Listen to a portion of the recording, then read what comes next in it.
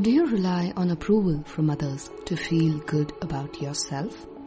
Unhealthy dependence on external validation can manifest as an inability to confront others, constantly changing personal views to be liked and accepted, or even attaching self-worth to others' opinion about yourself. But when we trade our authenticity for approval, we disconnect from our true selves and end up feeling empty and hollow. Hello and welcome back to the deep dive series of the Being Miraculous podcast, where I, your host and self-awareness coach, Shweta Shivraman, help you ask the right questions. Did you know that 55% of us attach our self-worth to what others think?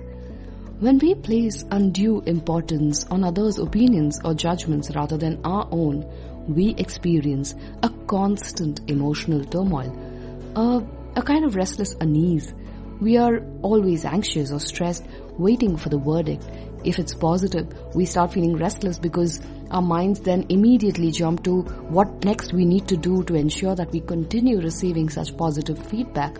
Or, God forbid, if it's negative, we spiral down into feelings of unworthiness, self-doubt, guilt, or shame. If this is you, it's time to ask yourself these questions. 1. What does external validation give me? Go deeper on this. When we seek validation, we are seeking emotional comfort, to be liked, accepted, and in some cases also use this as a token of love. 2. Where is this need for validation coming from? As a child, we all leaned on external validation to survive and learn our ways in life. But many of us hold on to it even as an adult, and it might come from some childhood wound that's yet to be addressed.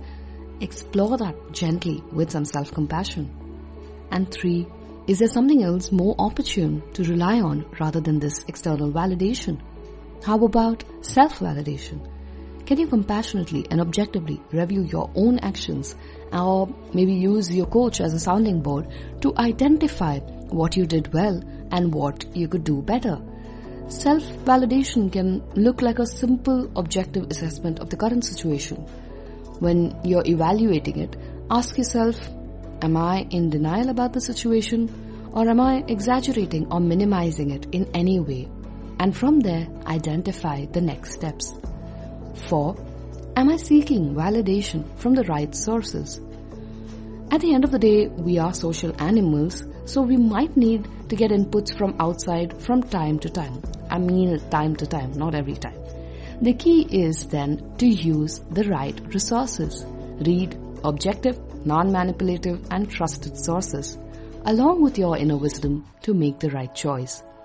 Remember, others cannot define who you are or decide what your actions signify.